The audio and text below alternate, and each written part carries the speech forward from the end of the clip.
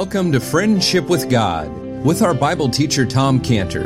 Today's message and previous messages can be listened to or downloaded for free at friendshipwithgod.org, friendshipwithgod.org. You can also obtain free resources from Tom Cantor and view our online bookstore at friendshipwithgod.org or call us at 800-247-3051, 800-247-3051.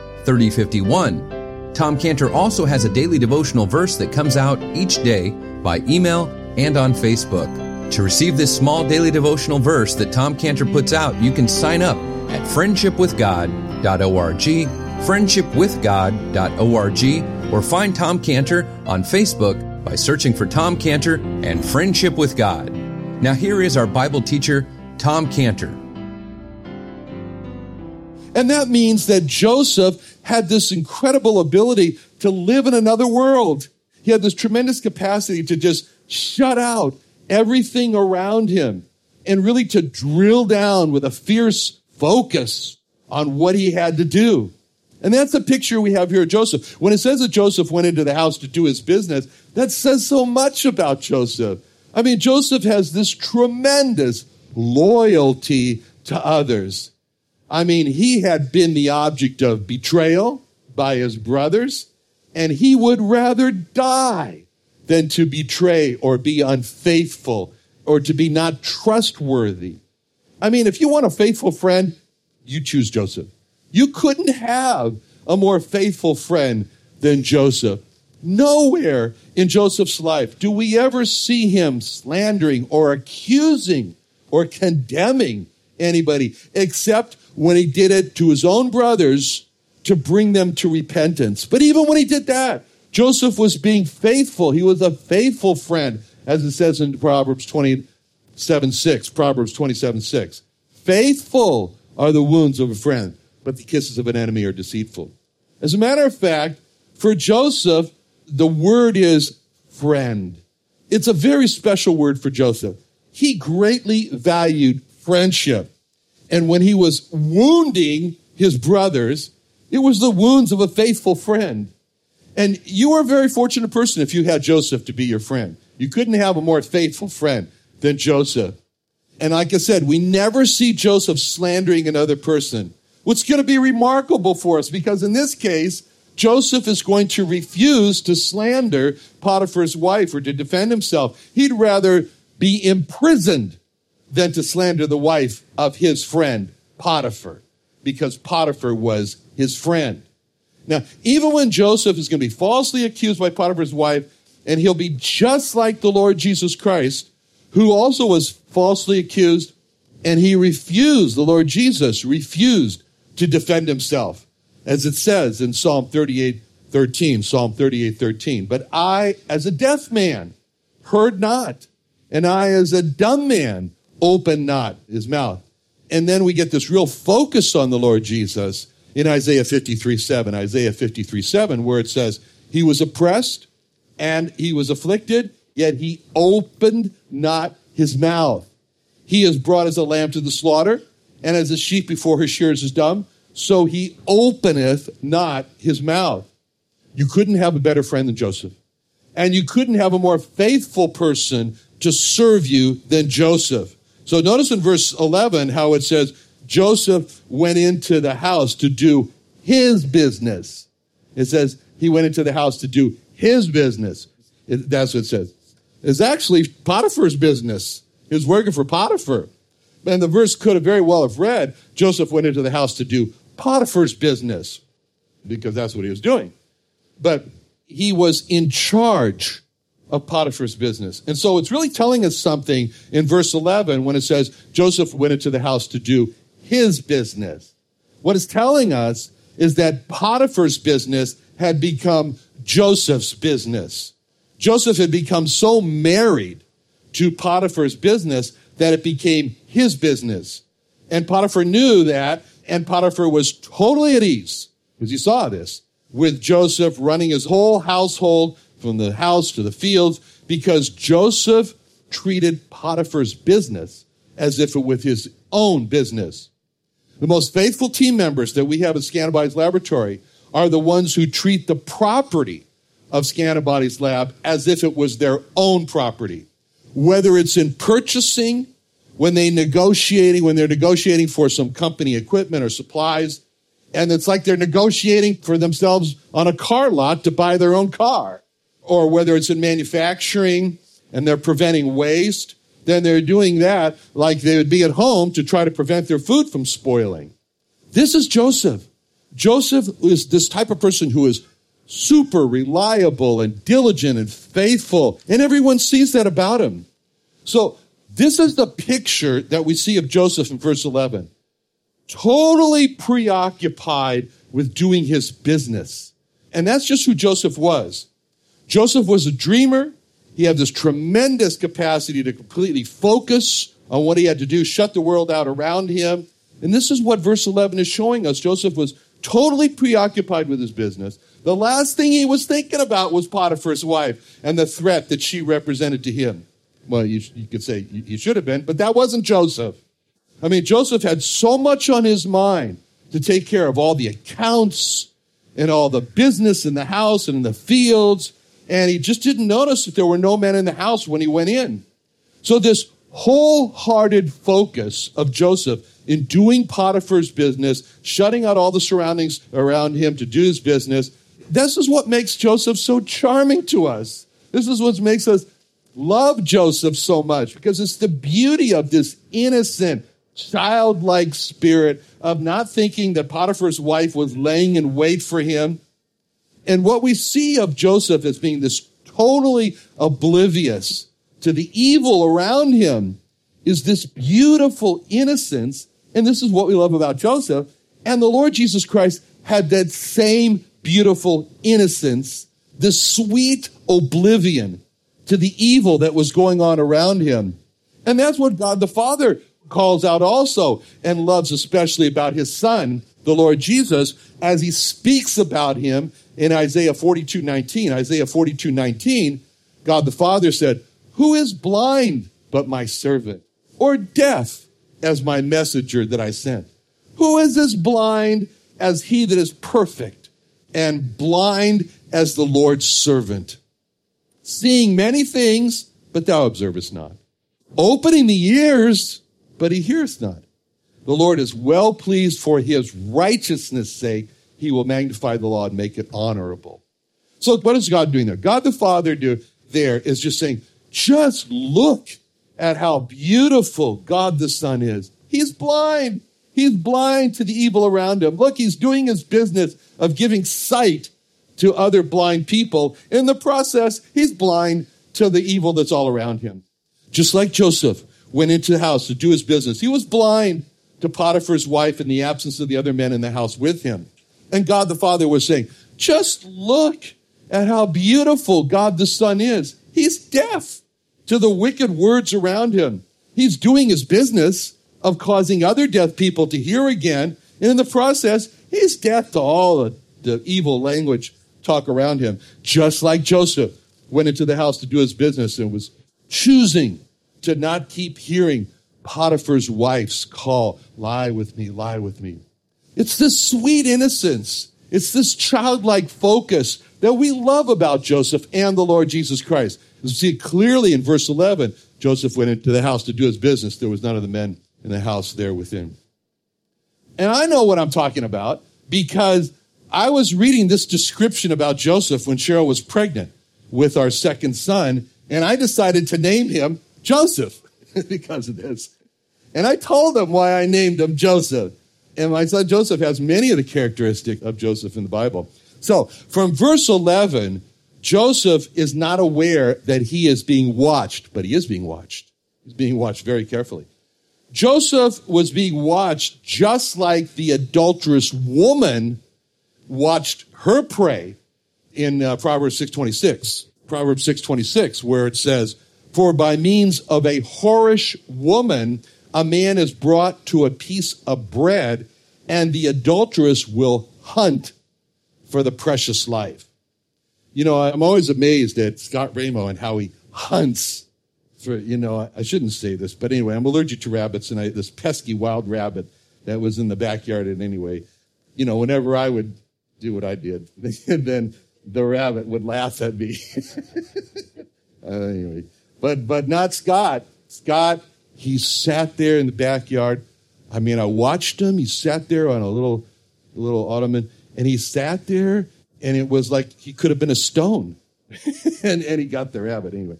But I'm amazed at how Scott hunts. And he talked about how, did you ever see this picture he's got on his iPhone? The deer that he shot in Laguna Mountains.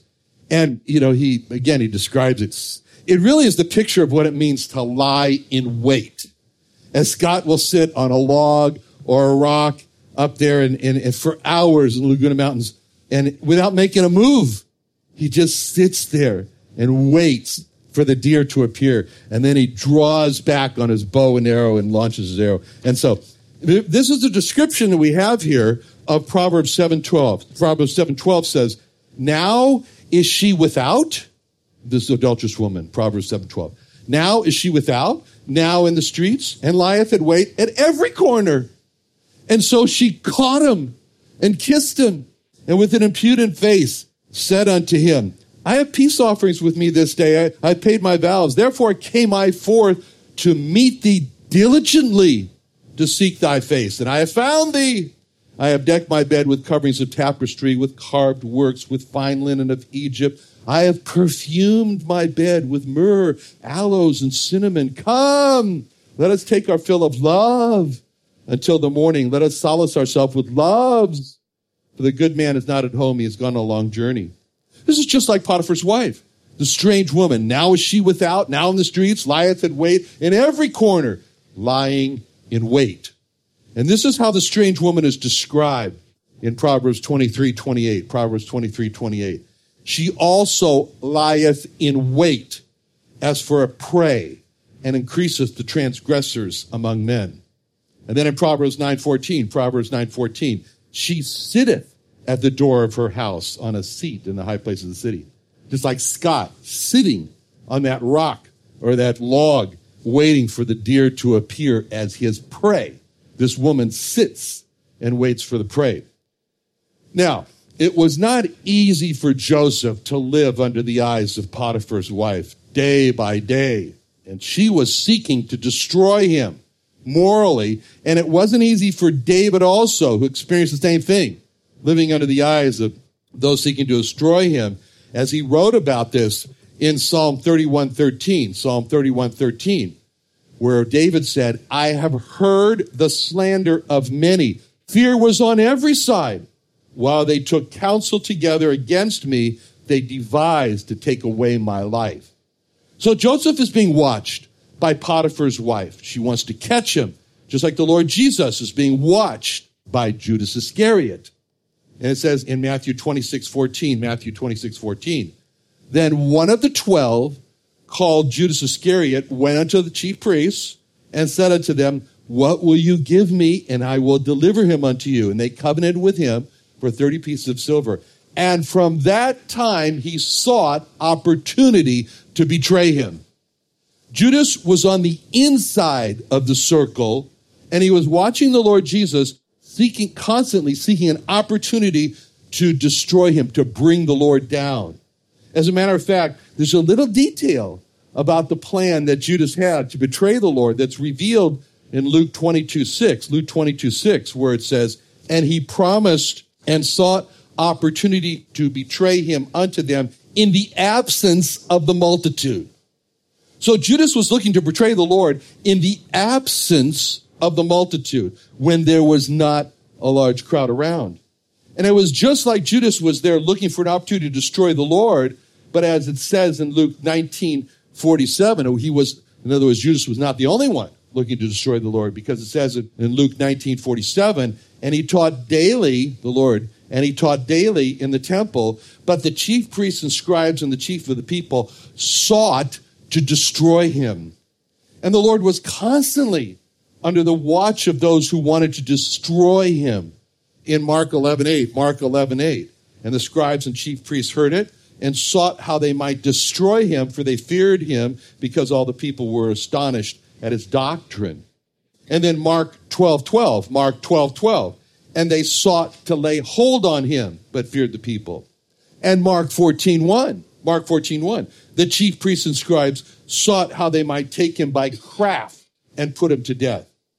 And John 11:53. All these references are you're getting the impression. Every time the Lord makes a step, there are just eagle eyes focused on him. John 11:53. Then from that day forth, they took counsel together to put him to death. So, just as Potiphar's wife was on the inside of the circle, like Judas Iscariot, she was watching Joseph to bring him down, just as the Lord was being watched by Judas Iscariot. And the Lord was aware. He felt this. He felt these eyes, like David had talked about. The Lord was aware of the eyes of those seeking to destroy him. And on several occasions, he spoke about it, like in John 7:19, when he said, did not Moses give you the law? Yet none of you keep the law. Why go ye about to kill me? He knew what they wanted to do. In John 8:37, he says, I know that you are Abraham's seed, but you seek to kill me because my word hath no place in you. And then in John 8:40, he said, but now you seek to kill me, a man that had told you the truth, which I have heard of God. This did not Abraham. So, Potiphar's wife is laying in wait to trap Joseph. And if there's one person in the Bible who knows by sad experience what it's like to be trapped at the hands of these type of women who are lying in wait, it is Solomon, King Solomon. And then we can go to him for such advice he can give us. Anyway, in Ecclesiastes 7:26, Solomon said, I find more bitter than death the woman whose heart is snares and nets and her hands as bands. Whosoever pleases God shall escape from her, but the sinner shall be taken by her. So Solomon called being caught by one of these women more bitter than death. Okay? I don't know how that gets that way, but that's what he said. In other words, he'd rather die. So the woman of Proverbs 7:13, is said to have caught him and kissed him, like we saw. This is exactly what we're reading here in verse 12. Genesis 39:12, or verse 12. She caught him by his garment, saying, lie with me. And he left his garment in her hand and fled and got him out. Now, we see that after all the friendly persuasion, of verse 10, she spake to Joseph day by day. And, Joseph, you're so handsome. Joseph, you're so smart. Joseph, you're so blah, blah, blah. That hasn't worked. So now she turns to a bold attack, a very aggressive, bold attack.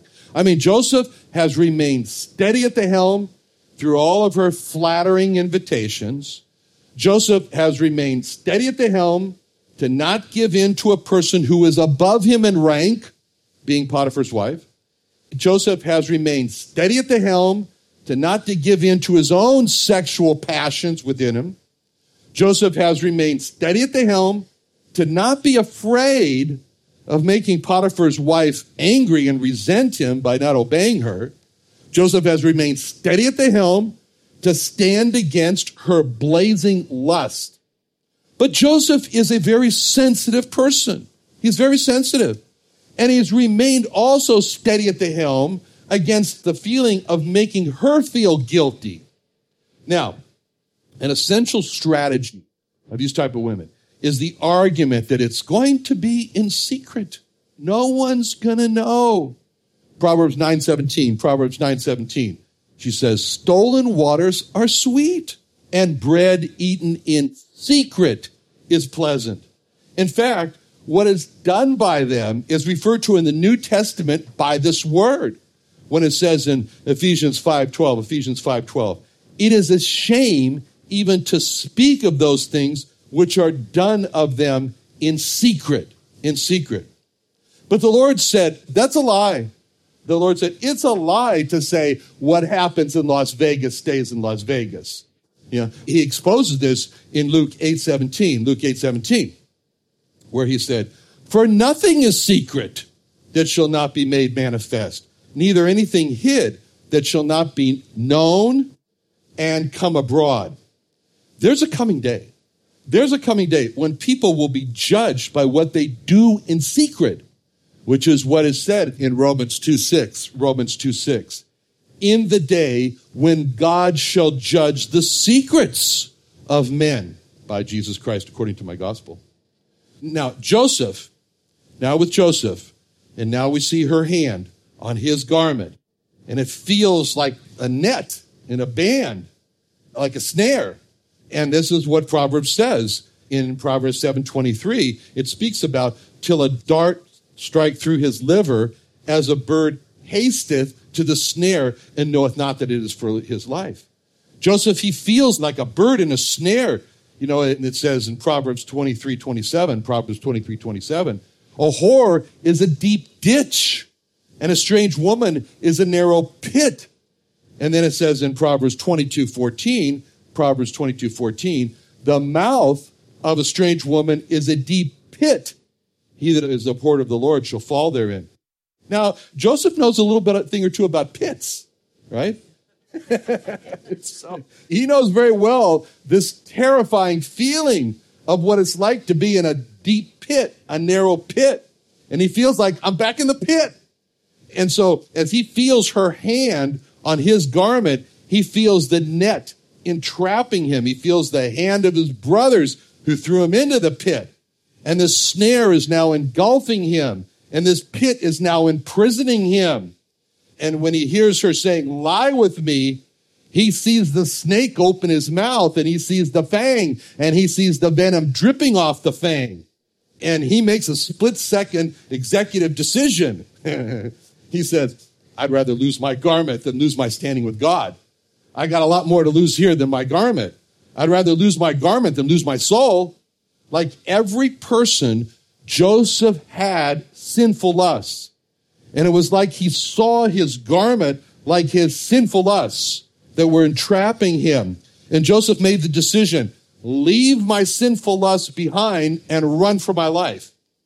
And sometimes we need to see ourselves as trapped in a sin that's like the garment that we are trapped in, and run from that sin, leaving it behind, as Joseph left his garment behind. I mean, Joseph knew he was in danger. And Joseph knew he was in danger for his life, and he knew when to flee. Actually, Joseph was safer in Potiphar's prison than he was in Potiphar's house with Potiphar's wife. You know, and when it says in verse 12 that Joseph fled, it's a picture of what we're told to do. The temptation takes us by like the hand of Potiphar's wife.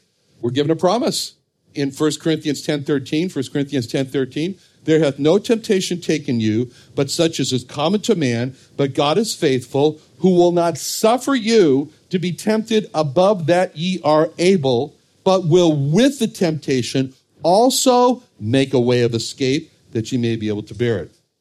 And we have to remember that the Lord was watching all of this. He was watching the hand of Potiphar's wife lay hold on Joseph's garment. And the Lord made sure, you know what the Lord made sure that morning? That Joseph put on a garment that was easy to slip out of.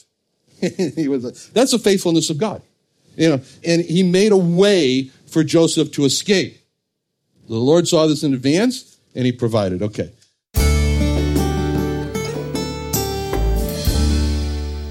Another wonderful day studying the Bible with our Bible teacher, Tom Cantor, here on Friendship with God.